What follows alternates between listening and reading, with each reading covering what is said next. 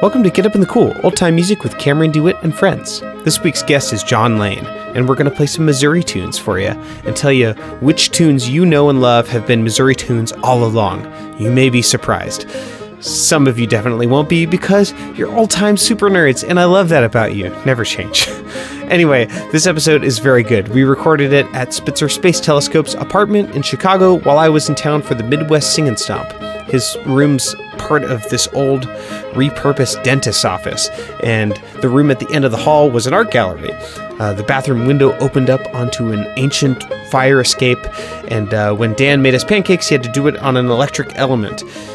It was just about the most bohemian living situation I'd ever seen, and it was delightful. Dan hung out in the corner while we jammed, and Chet, this contradance caller, I think from Knoxville, sat at Dan's desk and practiced calligraphy. I just wanted to set the scene because there's a fair amount of street noise in this episode, and I think it will be more enjoyable if you can picture the whole setting. Make sure to stick around after the interview to find out where to listen to John's music and how to support Get Up in the Cool, and hear some exciting news. Let's get it started. Here's my jam and chat with John Lane. Enjoy.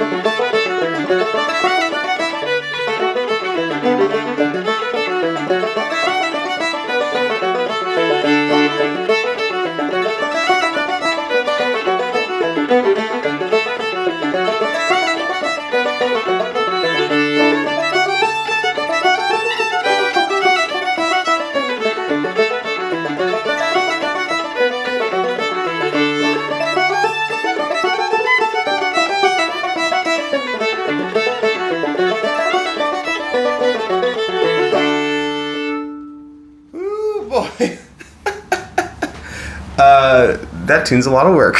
That was pretty good, though. I think we got it. Yeah. All right. John Lane, welcome to Get Up in the Cool. What did we just play? That was Grand Picnic from Joe Polite, who's a representative of French influence in Missouri. Yeah, and I think for the most part, we're doing Missouri fiddle tunes today. Yeah, I guess all but one. Pretty much worked out that way. Yeah, cool. But they're all Midwestern, most of them Missouri.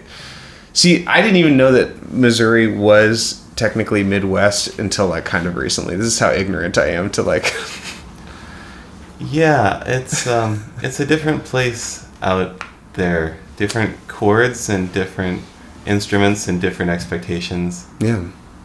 Yeah, somehow in my paradigm it's sort of gotten lost in the shuffle of old time music. I don't necessarily know which tunes. Are there any tunes that I would know that are from Missouri and maybe I wouldn't know that they're from Missouri? No, I'm putting you on the spot. That's a great question. What are are there Missouri chestnuts? There sure are, but I'm afraid to name them. Old Jeff City is one that comes to mind a lot, also known as Caton's Reel. So that was written by Bill Caton, who is a black fiddler. That one comes up a lot. Stuff like Leather Britches. Okay. That would yeah. There's a bunch that are present in the Eastern styles that are also there in the Midwest, but there's a bunch of unique ones too, and they put their own spin on it. There's stuff that isn't present. I think coming from Appalachian stuff, maybe I can tell you some things that are missing. And Yeah. maybe there's not a lot of cross tuning. Right. There's not as much banjo. It's not necessarily going to be claw hammer. It could just as well be a 2-finger or 3-finger style. There's a little more of the 4-chord in general. There's some F and B flat stuff. I think a lot of people were playing with guitar, cello, pump organ, a little more key neutral stuff. So I think the fiddler is switching keys around all the time. Like, playing a whole string of D tunes or something like that would be a little less common maybe in the Midwest. Right. Less claw hammer, less sticking in one key. And I guess like maybe 3-finger banjo players. Do old-time 3-finger banjo players like play everything out of standard, or like is that a thing? I can't speak for them. Right. I don't know, but Me there's neither. some different styles. There's stuff like on what Dan Gellert's doing on Henry Barnes' album. There's a guy named Lyman Enlow from Kansas City who recorded with some pretty bluegrassy banjo. Yeah. And I think it's kind of a whatever, not anything goes, but different stuff, more stuff goes. The banjo and the clawhammer banjo is not so much part of the dogma, although it's welcome. If a clawhammer player shows up, that's cool, but there just aren't a lot. Yeah. That's always like, I'm just not thinking about it. That's always like the first question that I ask when I'm asking like a non-Appalachian musician on my show, like, hey, is there clawhammer in this? Like, wait, what do I do? Yeah. There's certainly there, and probably then I'll hear about it from some Missouri clawhammer players tomorrow. Yeah. But it's just not something I've come across as much in the old recordings. There's stuff like cello. There's some guitar. There's stuff like pump organ and piano. There's maybe banjo, ukulele. There's definitely 2-finger banjo. Lena Hughes was famous. She and her husband Jake recorded a lot of folks, and she had a 2-finger, I think, banjo style. Her brother was Casey Jones, who was another famous Missouri fiddler. Also the guy from Teenage Mutant Ninja Turtles, the hockey mask. Indeed. Right? That's his name, right? I'm the wrong person to ask about 20th century stuff, I'm afraid, in a broad sense. I wish I didn't know that, if that is indeed true. So, sorry for that derailment. So, what appeals to you about Missouri fiddling?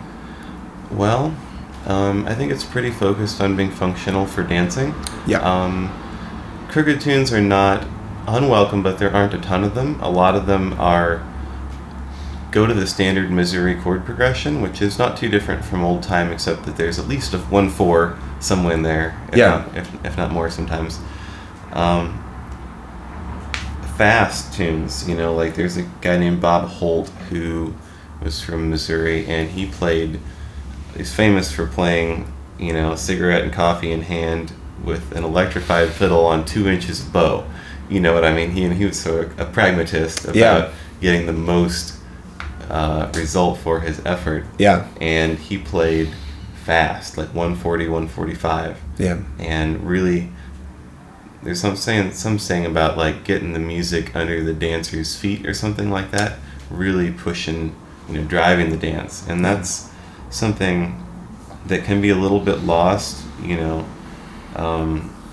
an unnamed Midwestern fiddler jokes about groove top, and there can be like, speaking of cliff top, and like having a gentle groove, and not like leaning into it quite so much. So like, leaning in, getting the dancers to like almost a frenzy a little bit. That's part of what I think of as Midwestern. I love square dancing as a kind of a free form, ecstatic thing that can serve everyone and belong to everyone. Yeah. That's a great quote. But it's not ecstatic unless you play fast enough. Yeah. In my experience. Yeah, totally. Are you from the Midwest? Yeah, I'm from Western Illinois, over toward the place where it hits Iowa and Missouri. Yeah, and you're in Minneapolis now, right? Yeah, just the last 6 or 8 months. Okay, cool.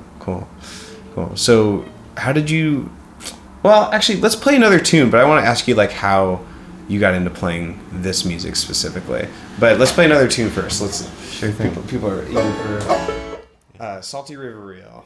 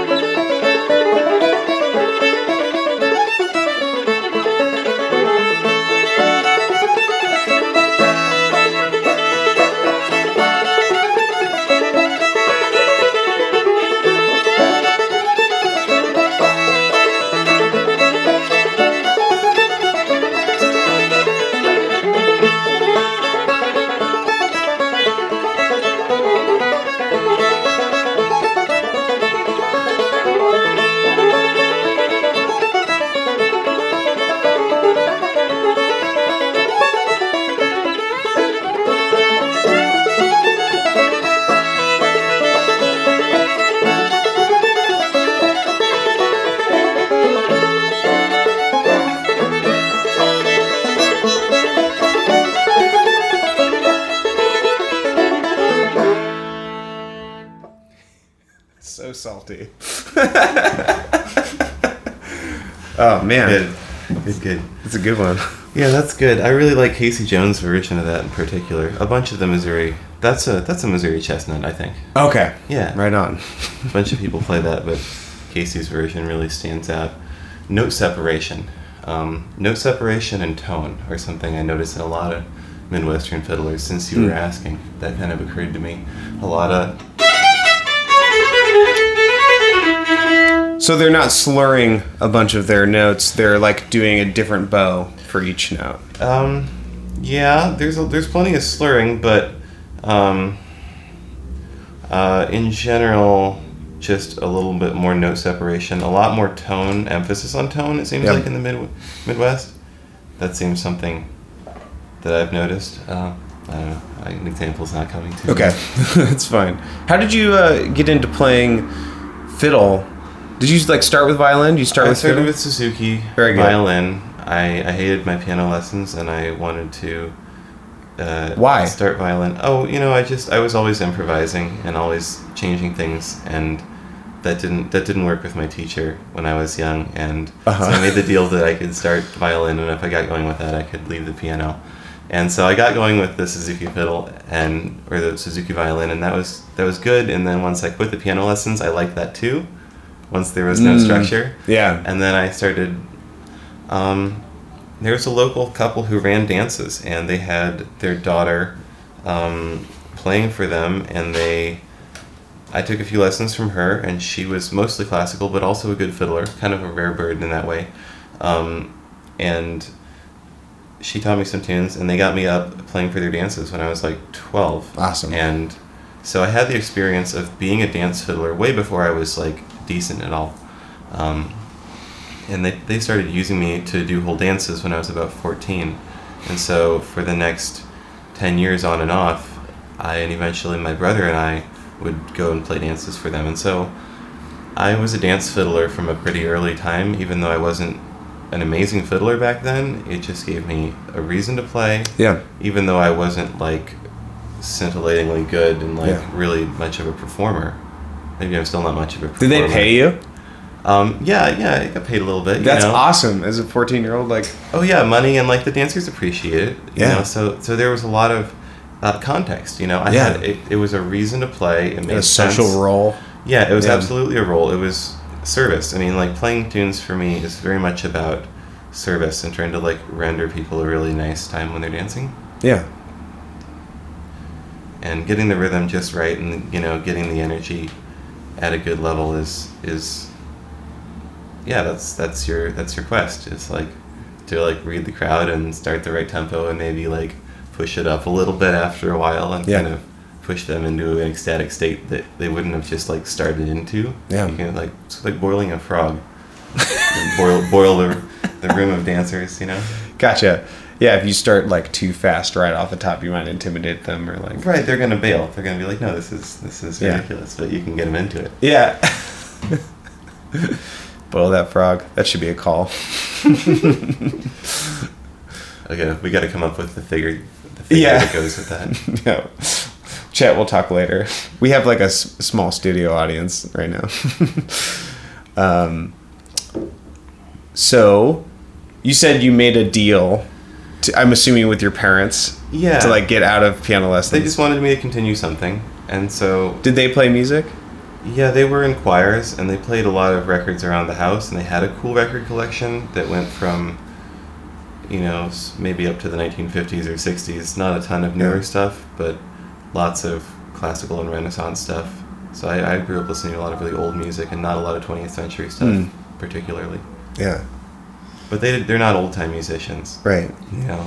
But they instilled in you this is a value and a thing that you need to do. Like, you need to have some sort of musical discipline because it's there wasn't a lot of pressure, but it was just around me. I was a good baby, and so they could take me to choir concerts when I was 2 and stuff. Cool. And so I got to check out a lot of performances and hear a lot of stuff from an early age. But I didn't really connect with the old-time scene early on. I didn't have that part of the context. I just had the square dancing. Yeah. And then I put the pieces together slowly. I don't think I even heard about Clifftop until I was 18 or 19. That's how out of the loop I was. And then I went to Bethel.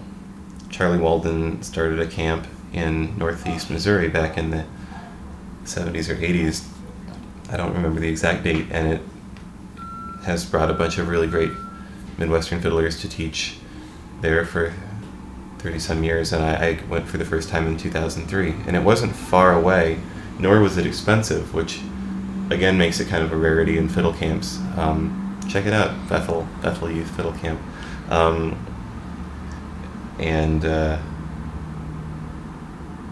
I just got a lot of great exposure to a lot of different players. I could name a bunch of names, I guess, like Dwight Lamb, Vesta Johnson, John White, John Williams, Travis Inman. There's so many others. Matt Wyatt and Justin Branham. Justin's flourishing down in Nashville now, and Matt Wyatt has a great fiddle shop in Kansas City, but when they were both younger than I am now, saw them at Bethel, and that was amazing. And then I connected a lot to the fiddlers who'd been at Bethel but had passed away before I got there. So the whole crop of Cyril Stinnett, Lyman Enlow, Pete McMahon, Taylor McBain, Cleo Persinger, Bob Walters, and some of those guys passed away in the 90s and some of them in the 60s, but there was a whole generation that I connected to through the cassettes that the Missouri Old Time Fiddlers Association put out. I got the whole set at the Wyatt Fiddle Shop, and I ran through them, and I just kind of gave them away at Cliff Top this year because now it's all on the Missouri Fiddling Bandcamp, and so I can refer to it all there. Yeah. So I ceremonially gave away most of my Midwestern cassettes. Yeah, was that hard? It was totally impulsive, and I don't regret it at all. Okay, cool. I really hope people get into these tunes because they're really cool, and it's hasn't been mined quite as deeply as some other parts of the old-time repertoire. Yeah, right on. Although the Milner Coken collection does a pretty cool job of bringing some Midwestern stuff in, so that's probably raised the profile a little bit. Thanks, Walt. Thanks, Claire. Yeah. Again. What do we... we're going to do Pride of America. Oh, yeah. So this is like our one non-Missouri tune. Yeah, I hope I'm remembering this right. I think this was collected in Illinois by Gary Harrison. This is on the New Mules album. So Gary Harrison was a multi-talented Illinois musician and scholar, archivist of old-timey tunes and other stuff. And he had a band that won the Cliff Top Trad contest in 2008 called the New Mules, and they have an album. And that's most of my exposure to him. Most people probably know him from tunes like Red Prairie Dawn, Dull Chisel, Boys and Buzzards Are Flying, Hey Mao, Round Barn. Yeah, there's tons of great ones that are out in the ether now from him, but this is just one he collected. He found a lot of cool ones. Yeah, right on. Yeah, I want to learn more about him because I think about him as this sort of like festival tune source. Like he's like all the like party tunes that I play. Like at festivals, so many of them are written by him. But then I've been starting to get into these other tunes that he wrote that like people don't play. And then also, just talking to Chirps yesterday, he's like saying like, yeah, he actually collected a lot and he's this huge source. So there's a lot that I don't know about him. I'm excited to like dig into that a little bit. Yeah, it's great that people have picked up his originals, but he did a lot of scholarship, and a lot of that is collected in a book called Dear Old Illinois. Yeah. Which I believe is available again. Great. Yeah, it's a really, it's a biblical tome of Illinois and Midwestern stuff, and so there's a lot of good new stuff in there. Right on. Yeah, I wonder where you can find that. Pickaway Press is the name of their, if you Google it. Yeah, Great. It's called Dear Old Illinois. Let me get into Amodal real quick, and then we'll play that Pride of America. Yeah. Needed some convincing. Shout out to Dan McDonald for teaching me this tune, Pride of America, and for also hiring me to come play at the Midwest Sing and Stomp. Everyone, come next year. Huge party. It was awesome. One of the most eclectic festivals I've ever been to. There was a cappella shanty singing, and there was Georgian choral music and Serbian folk violin stuff. And don't forget the Morris dancers. I didn't catch the Morris dancers. That was the one thing about the festival that was hard. It was just that there was too many awesome things going on at the same time, and I had to make some really tough decisions. Like I missed Herp's workshop because I was watching. What were those? Harochicanos, is that the name of the band? I didn't see them, but yeah, Harochicanos. What were they doing? Mexican stuff, or okay? Yeah, Harochicanos is the name of them. Yeah. Anyway, thanks, Dan. You may know Dan as Spitzer Space Telescope. Spitzer Space Telescope. So check him out. We're in his apartment next to his bed right now. So, Pride of America.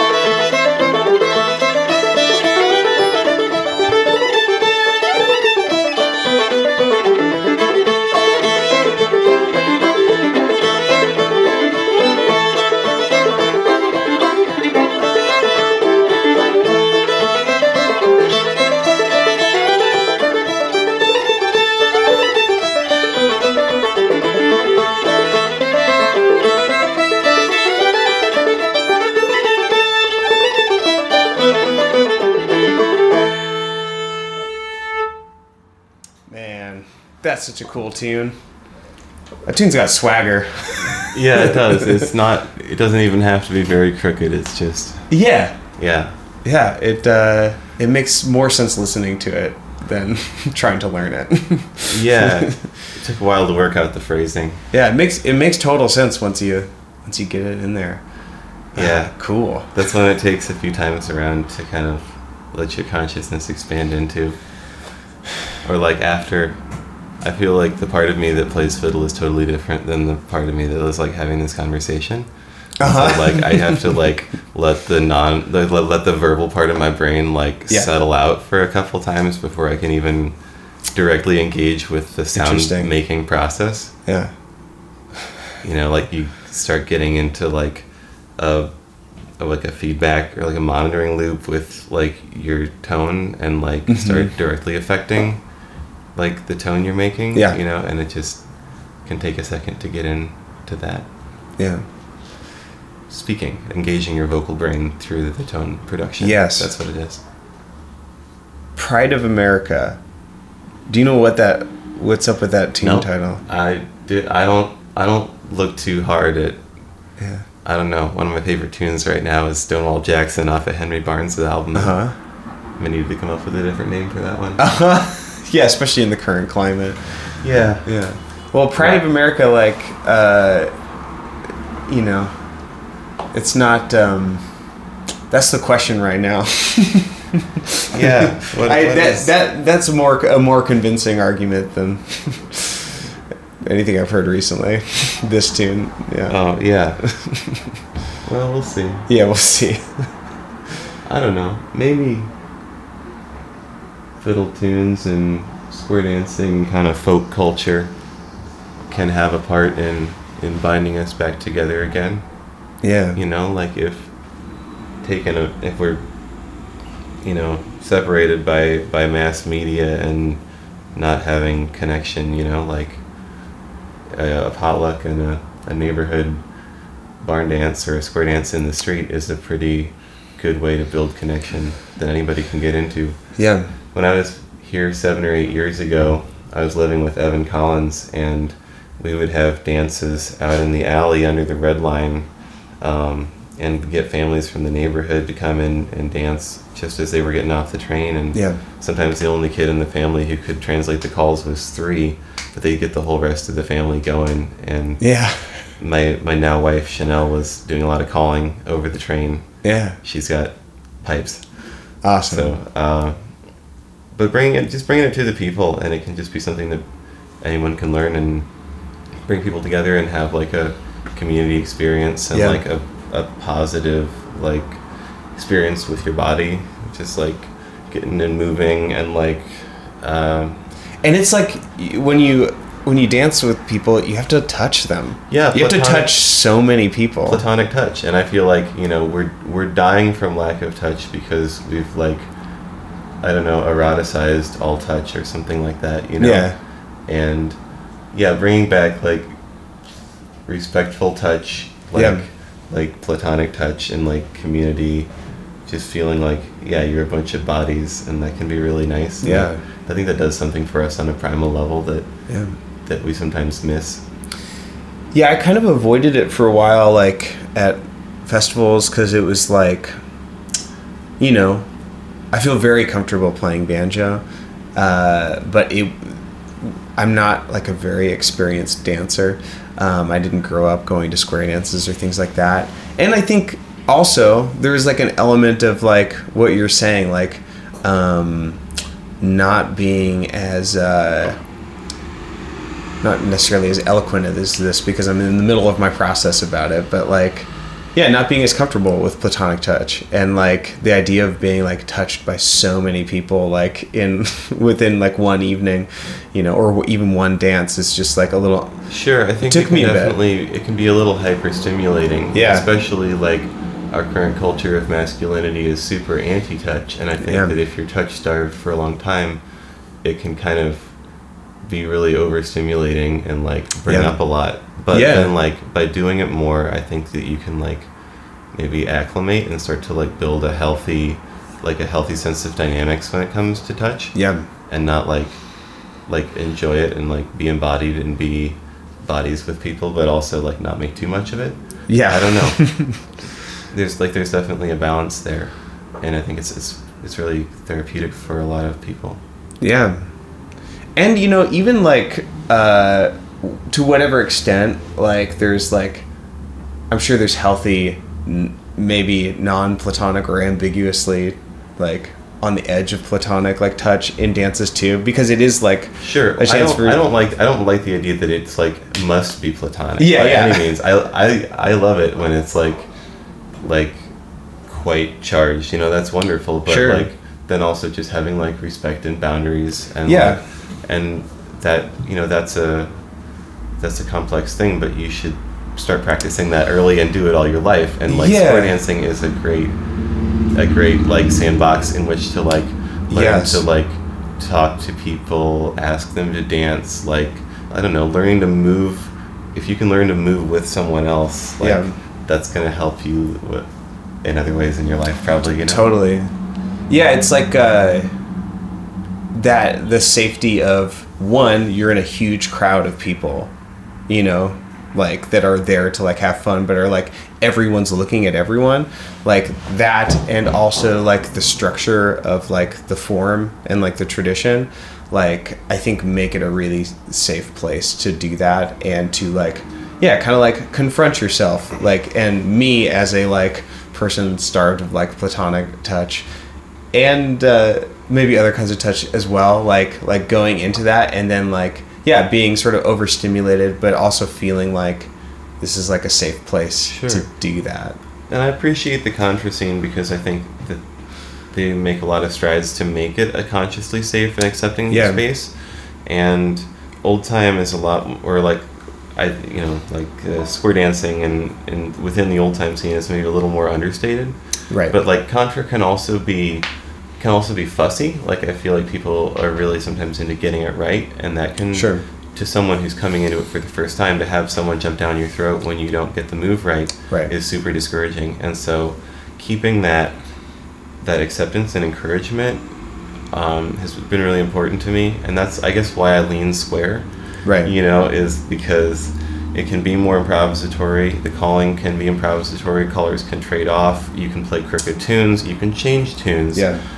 It just, when you're not trying to line stuff up, it's easier. You're only going to throw off 8 people and not a line of 50. If you want to think about it that way. When you have a sense of yourself as this huge, intricate pattern, part of this huge pattern, it can be a lot of pressure. Yeah. And so some people might see like, 8 people is more, but I think it might be less because there's like this whole progression. And if you want to, it's like being part of a clock or something. Yeah. And if you, I mean, some people are into it and it's amazing, but in terms of making people feel like at home and like not worried about it and just getting them into it. Yeah. I kind of love square dancing for that, because you can also just teach figures individually instead of teaching whole dances. Yeah. Just build that knowledge base from nothing and get people to just do the figures.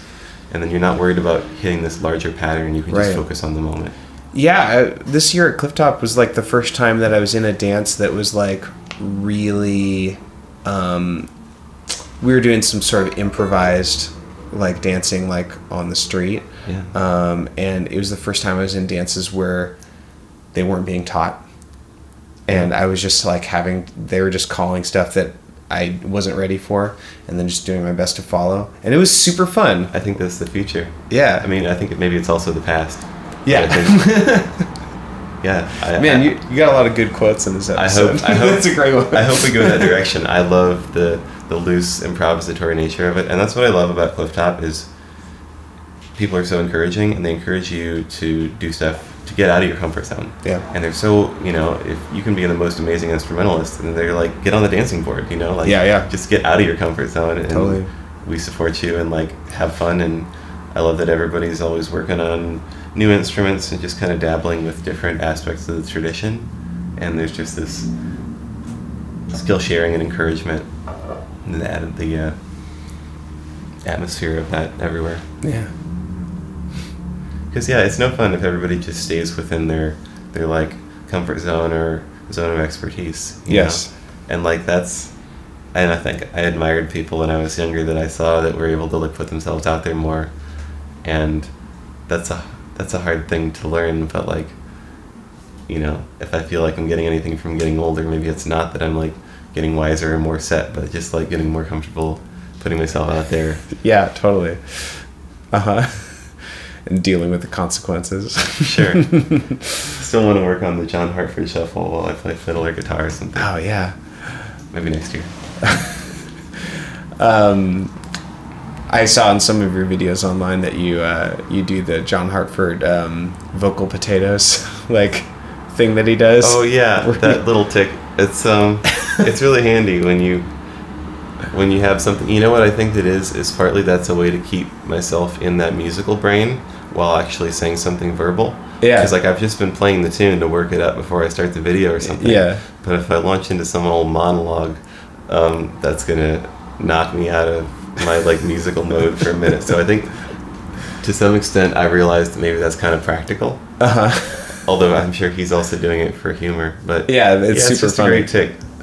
My wife and I sing a lot of songs to each other, so Yeah. there's a lot of like nonsense improv in my life. For those of you who like are unfamiliar, like in John Hartford's like Fiddle Tunes record, he does a sort of rhythmic like little monologue on the tone. Can you give us an example? I don't know if you have any off the top of your head. This next one we're going to do is probably going to be coming up the pike from Art Galbraith, but I suspect I got it from Jim Lansford of Galena, Missouri. Or sometimes he does stuff where he'll do something like this, and then he'll do the 5/4 for a while and hang on as long as he said everything he wants to say, and then resolve it after a while back to here, done. You know. Yeah. Yeah. He does that a little bit on Heading Down into the Mystery Below. I love his think. intro to Maysville. It's like one of the you ones. go to Maysville and sell your tobacco, and then you get drunk and come back all slow. Yeah.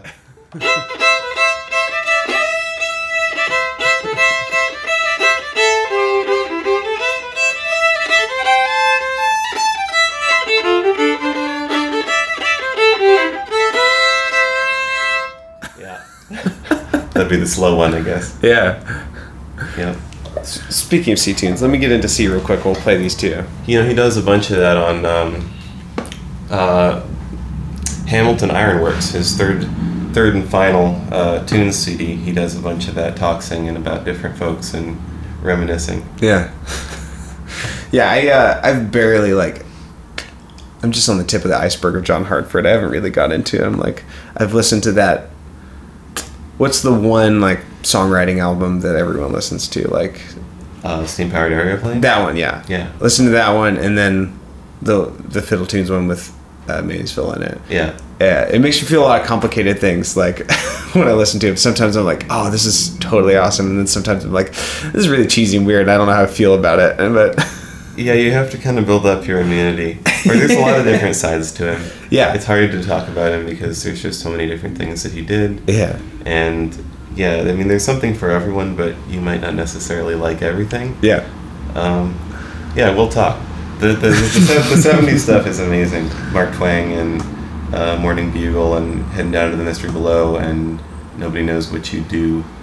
Pretty essential. yeah.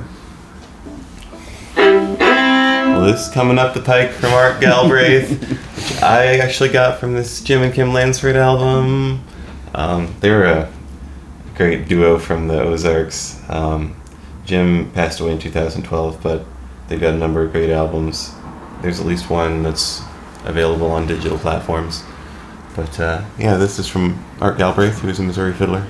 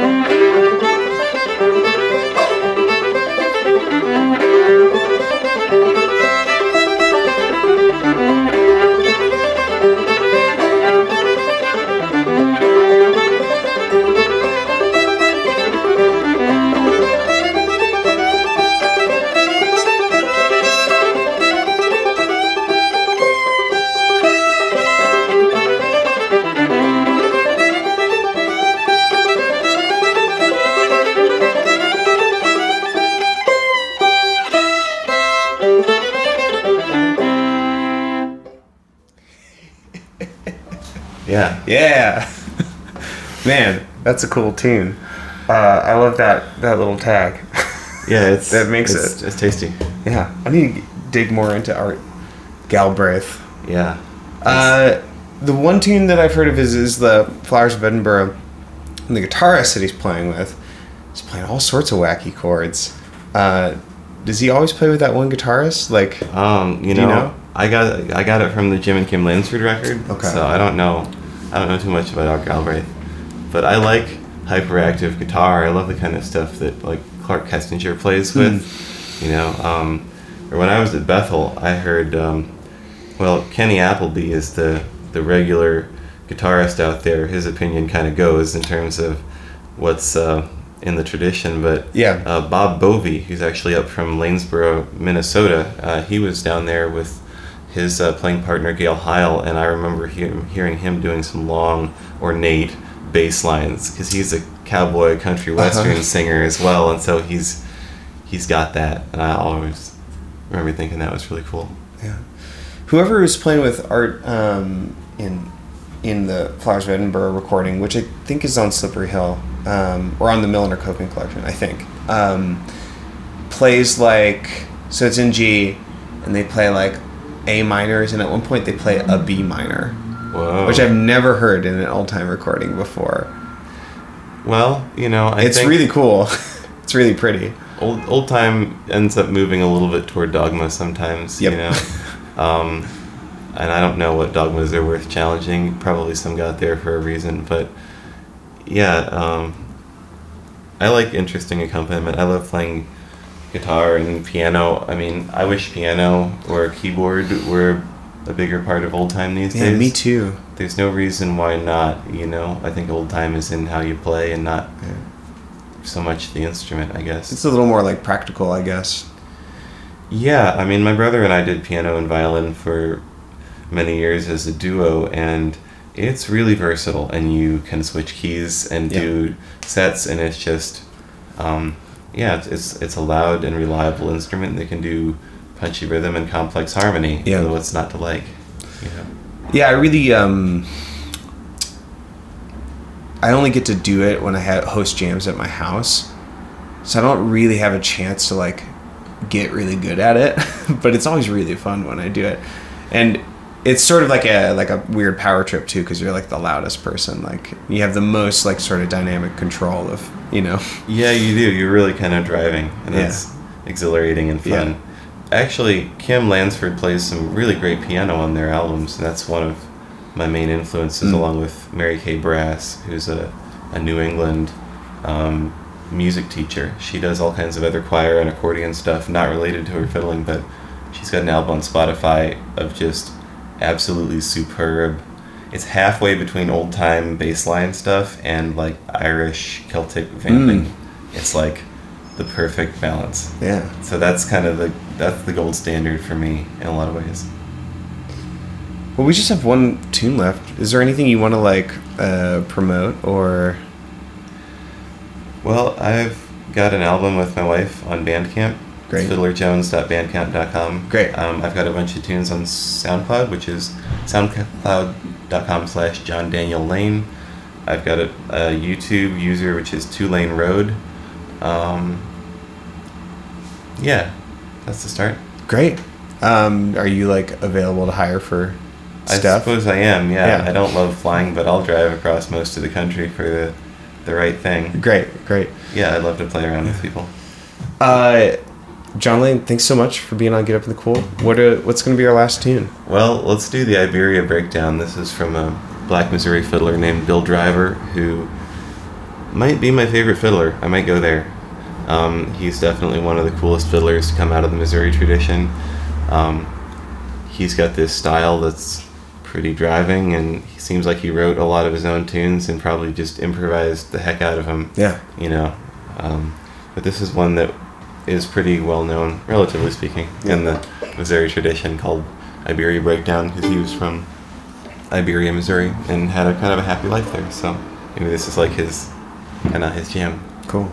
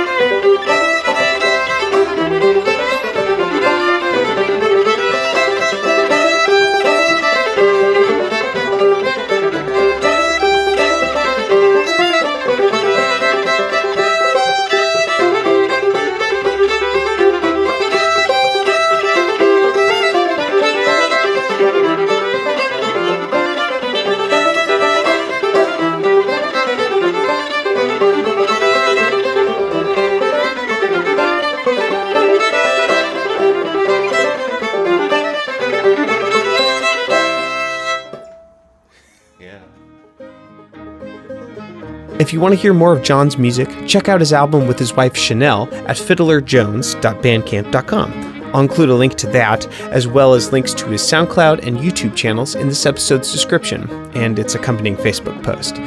If you want to support Get Up in the Cool and get access to exclusive bonus content, go to CameronDewitt.com and click on the button that says Patreon. There you'll find the levels at which you can support the show and the rewards, like on-air shoutouts, MP3 downloads, weekly bonus tracks, and monthly online banjo workshops. This week's bonus track is John and I playing Johnny Don't Come Home Drunk. It's awesome. I really want you to hear it.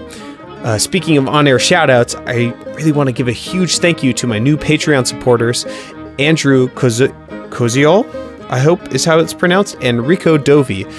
Some really exotic names for me lately on the Patreon, which is great. I just hope I'm not butchering any of them. I really appreciate it. I'm recording this outro pretty late at night, right before I release this episode, and if I didn't have support from folks like you, I guarantee you I would postpone it. I'm very tired. But now I have 49 people who like this show enough to give me money for it, and I don't want to let you guys down. So if anyone wants to help me break 50, just go to CameronDewitt.com and click the Patreon button, or follow the link in this episode's description on your device or on the Facebook post. Next month is October, which means it's almost Get Up in the Cool month, which means I'm going to release some of my favorite interviews that I recorded this year, starting with Chirp Smith next week.